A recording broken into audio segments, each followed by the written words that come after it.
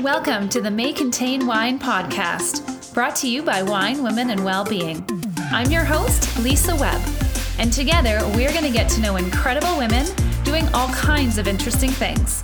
So grab a glass and get ready to be inspired by the amazing women in our global community. Hello, my friends. In this episode, I talked to Fotini and I love her message. I love what she has to say. What I don't love is the audio challenges we had to get through this podcast. We are deep in the trenches of lockdown, homeschooling here, and I thought I would be really smart and find a quiet place to record. Thought I'd go out to the gym. Turns out, internet's not so great out there, nor are the acoustics. So we had a few blips. We had a few bumps in the road, but stick with us through the end because I think we made it through and the message is important, and we can do hard things. So we just kept trudging along and hopefully you bear with us. I'm here with Fotini, the negotiator, and she has had that nickname since childhood. She's an expert communicator with a passion for helping organizations and individuals get what they want. For the last decade, she has been helping Fortune 500 clients and audiences to achieve their business goals, increase profitability, and create competitive advantages.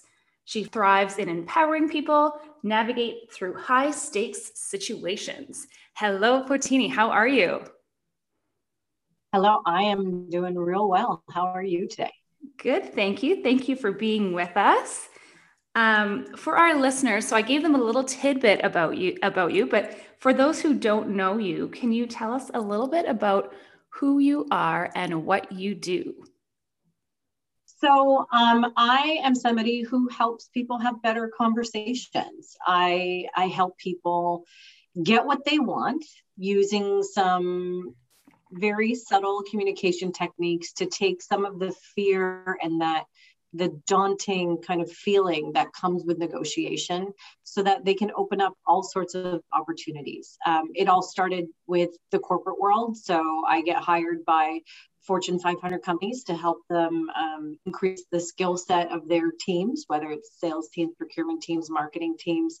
How do we help the company become more profitable?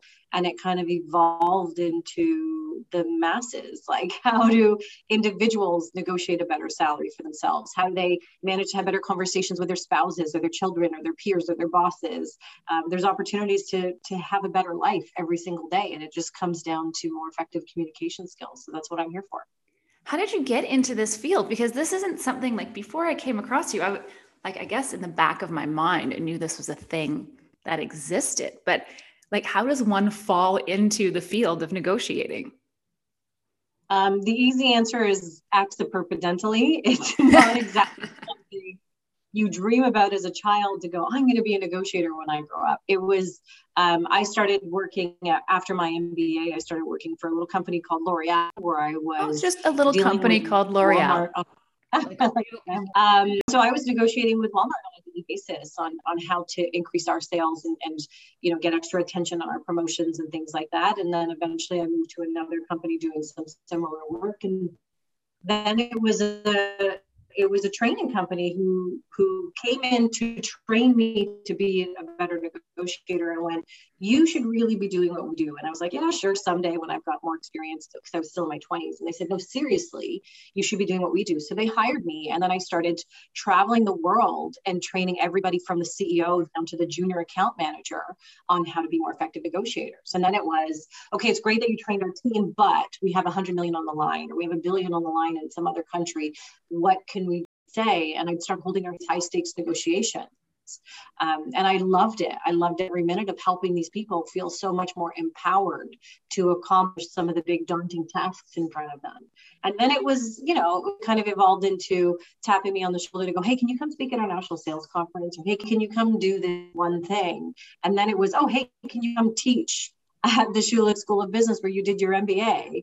And so there was all of these opportunities that just kept coming up as a result of me just trying to help people and put value into the world in that capacity. That must have been a pretty amazing full circle moment for you to go back and teach where you did your MBA. How amazing did that feel? It was awesome. It was really just because of a LinkedIn connection. Somebody at the university reached out and said, "Hey, we have a lot of people in common, and I teach negotiations here, and I did my MBA a number of years ago. And would you want? Let's grab a coffee. You look like you have a really interesting profile." I was like, "Yeah, okay." And then by the end of the coffee, he said, "Do you want to teach? Because you'd be a natural fit, and you did your MBA here." And I was like, "Yeah." Because we saw eye to eye on the principles of negotiation that we both taught, whether I was doing the corporate world and he was doing the academic world. And I love being back there. I love helping students, especially at that kind of fork in the road of their careers, because so many of them would leave the class and start negotiating their next job offer, which set them on a path for such a long time. So that's one of the most rewarding gigs I've ever been able to do. I do miss the classroom quite a bit. I took a bit of a break with everything going on and with COVID, and I miss it terribly. So I'm eager to get back in the classroom. So here at Wine Women and Wellbeing, our focus is on creating a sisterhood. And how would you, when we think about women and negotiating, first of all, I'm going to say, what do you think holds most women back from asking what they want? Because I don't think as women we do that enough. Yeah, I mean, studies are showing us that we're doing more and more versus less than 2 decades ago, in the early 2000s, there were studies that were showing us only 7% of women negotiated their first salary, whereas 57% of men did. So the numbers today are showing us that women are indeed stepping up more and attempting it more. However, we're facing a legitimate gender bias when it comes to negotiation. We are treated differently. There's plenty of anecdotal evidence. There's plenty of studies that have been done when we look at the output of some of these negotiations. So if anybody is holding themselves back, it's because they know there is a chance I'm going to be treated differently. And so we're doing it out of the fear of, what if they hate me? What if they rescind the offer? And I have heard some of those stories, which breaks my heart. But part of my job is to give people the tools to minimize those risks. So the reason we're holding back is legitimate concern, the realities of being a woman who is negotiating, or a woman in the workplace. There's still very much a glass ceiling. There's still a ton of bias. In fact, Robin Doolittle from the Globe and Mail has been doing a really great piece on the power gap in Canada specifically. And for the last few months, she's been releasing these stories where she's been analyzing what's been happening in law firms, for example. At the executive level, there is a massive gap in pay for women in almost every single industry in Canada, where we are a very developed nation. So you could think, oh, sure, it happens in other places, but no, it's here too. We have our gender bias, we have our obstacles. And so when you know that's out there, even if you know it subconsciously, there's reason for you to hold back. And my job is to help give you all the tools to help you do it more successfully. Okay, that's a perfect segue. What you're giving us the tools, and tell women, specifically women, besides the pay gap, why is it important that we have this in our tool belt? What is this going to give us? So I mentioned this study earlier that told us only 7% of women negotiated. In that study, what they found was those who did negotiate increased their offers by an average of 7.4%.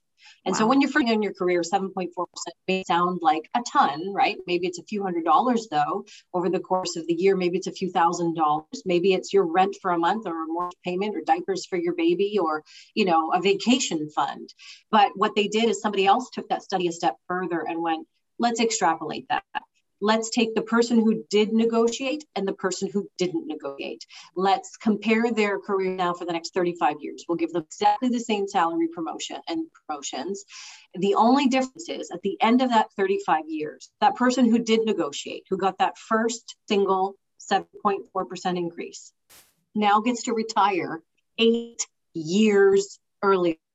Massive. One negotiation could be years of your life. So the stakes are much higher than you realize. Because not only that was isolated event. what I'm hearing now more and more from all the people in my audience is I did this one thing and it felt so good. And now I did the next one and I did the next thing and I negotiated my car and I negotiated my promotion and I negotiated my house and my mortgage. So, I've been doing this in so many aspects of my life. Forget that one negotiation I've done. I can't even count how many. So imagine, all of the opportunities, all of the things I've been able to afford, all of the stress I've reduced in my life, because of me just seizing the moment of those opportunities around me.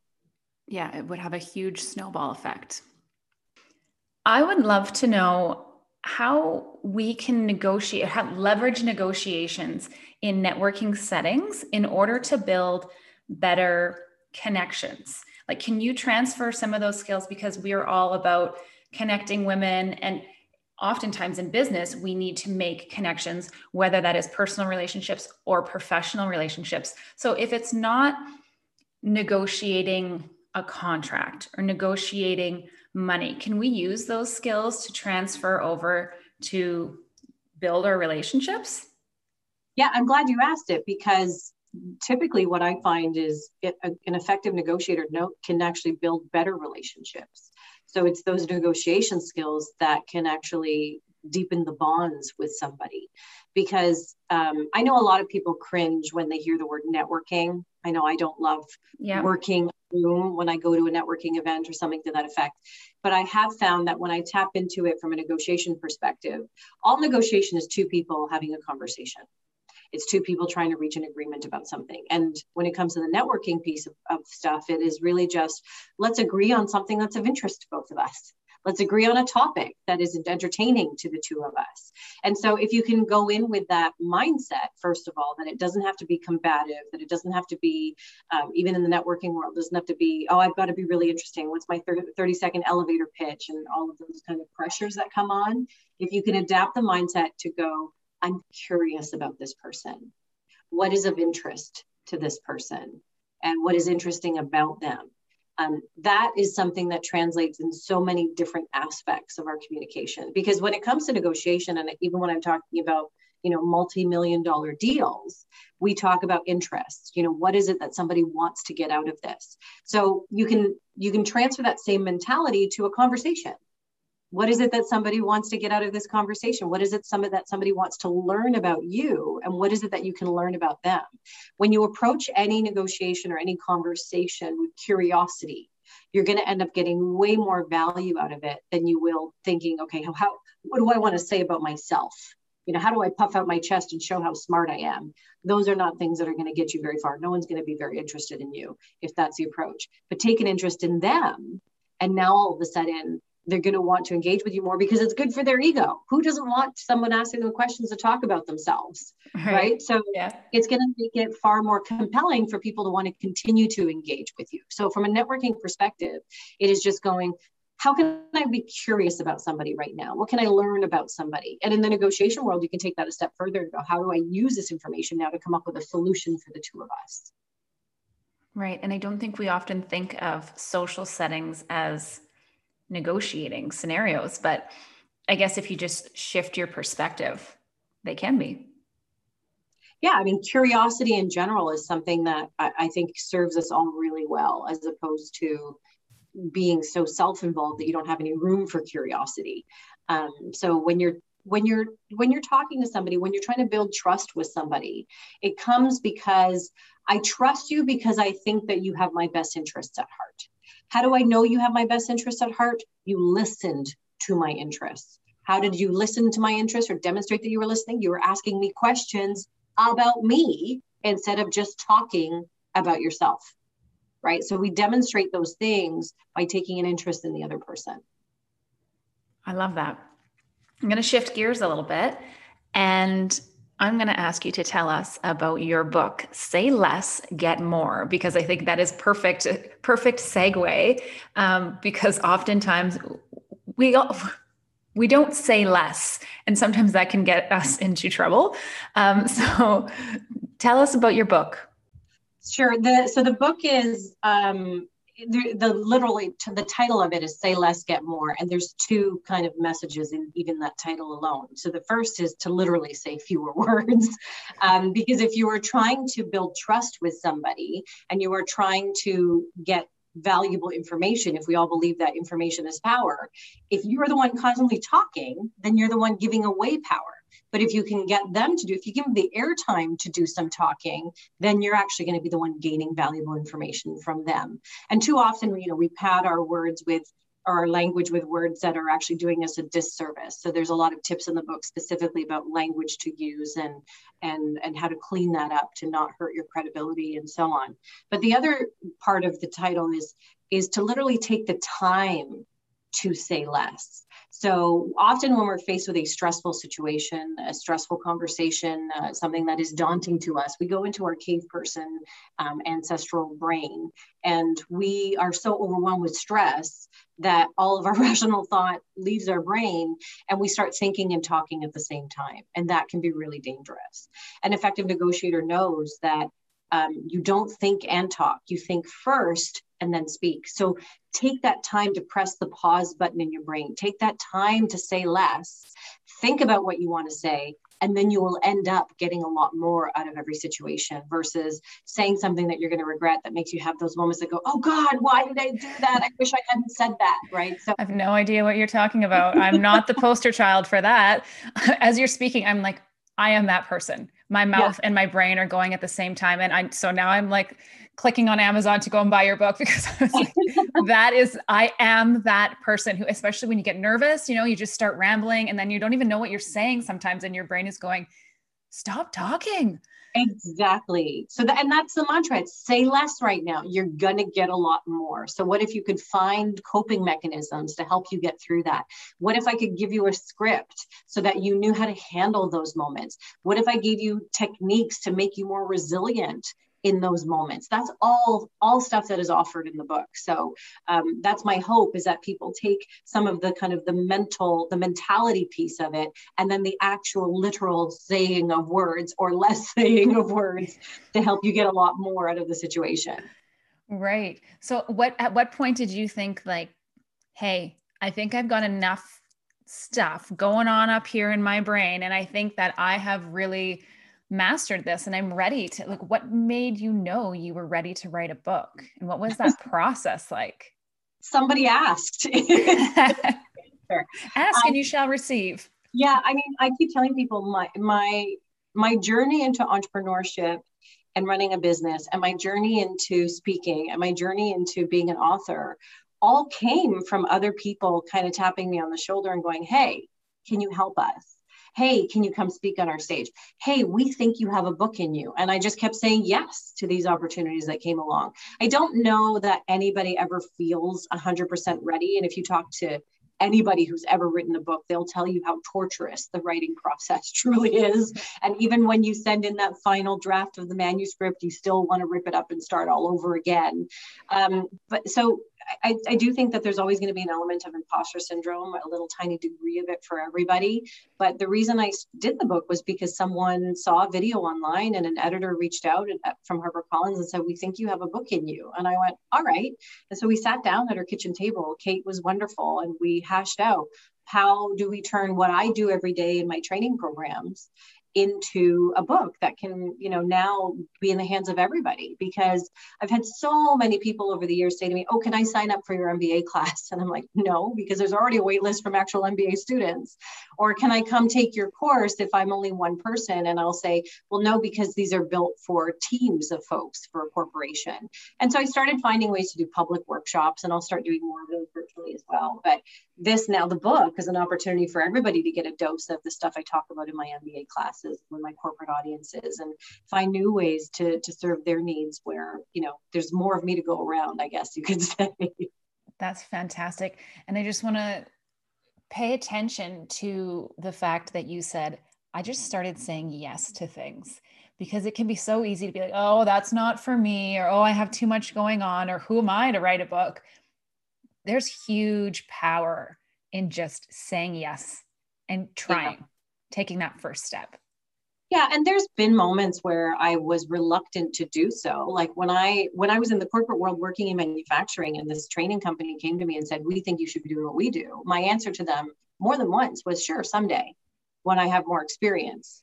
And they went, "No, no, no, no." Like it was them who said, You have enough experience. You have what it takes to do this." They asked me multiple times before I even interviewed with them. And so I look on that now and go, God, that was stupid. What was I waiting? Now it's like going, yeah, I can handle it. I have the opportunities. I'm smart enough to handle whatever comes my way. If someone else thinks I'm capable, then why wouldn't I think I'm capable? So I do think that we need to find new ways to conquer some of that imposter syndrome, because I have so many anecdotes from managers who tell me they want to promote a woman in their office and she says, "I'm not ready yet." Oh. That is bullshit to me. When are you ever ready? I mean, anybody who's become a parent, I don't have children, but anybody who's become a parent, I hear this all the time too. When we're ready. Is anybody ever ready to become a parent? Never. Because just as an observer, it looks like chaos to me.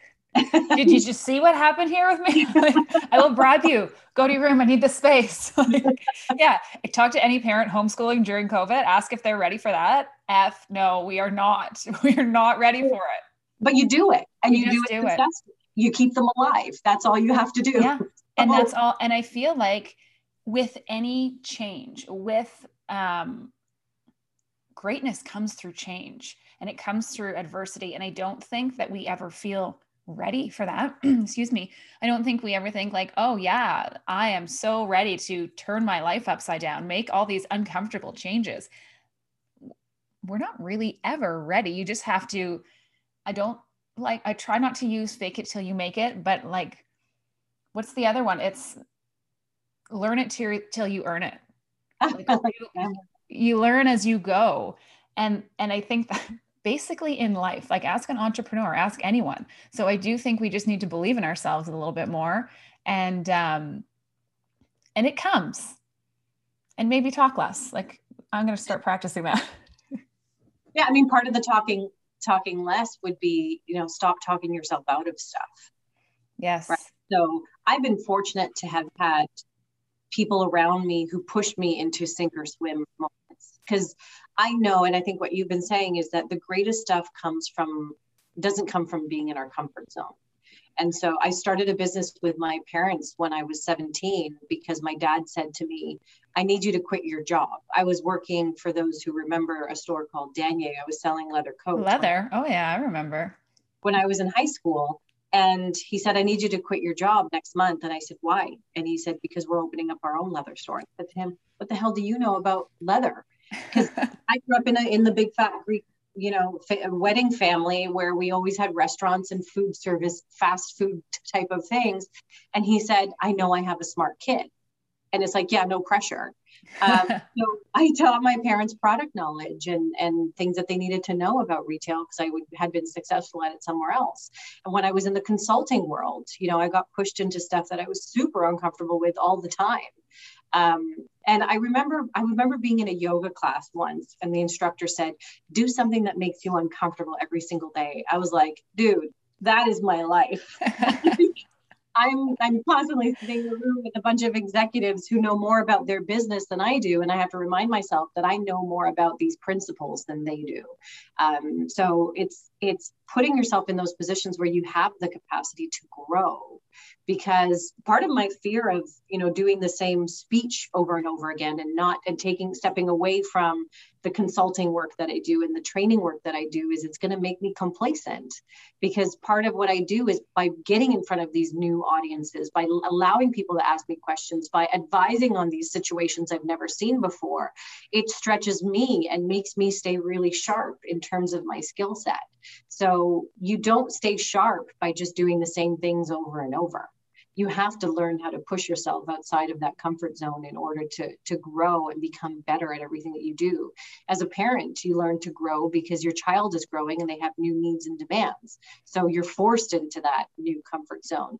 As a partner, maybe you need to think about how to grow. As an employee or as a peer, as a mentor, there are ways to do it as well. But we don't learn by just doing the same thing over and over. We learn by learning to do things a little bit differently and taking that extra step every single day. Absolutely.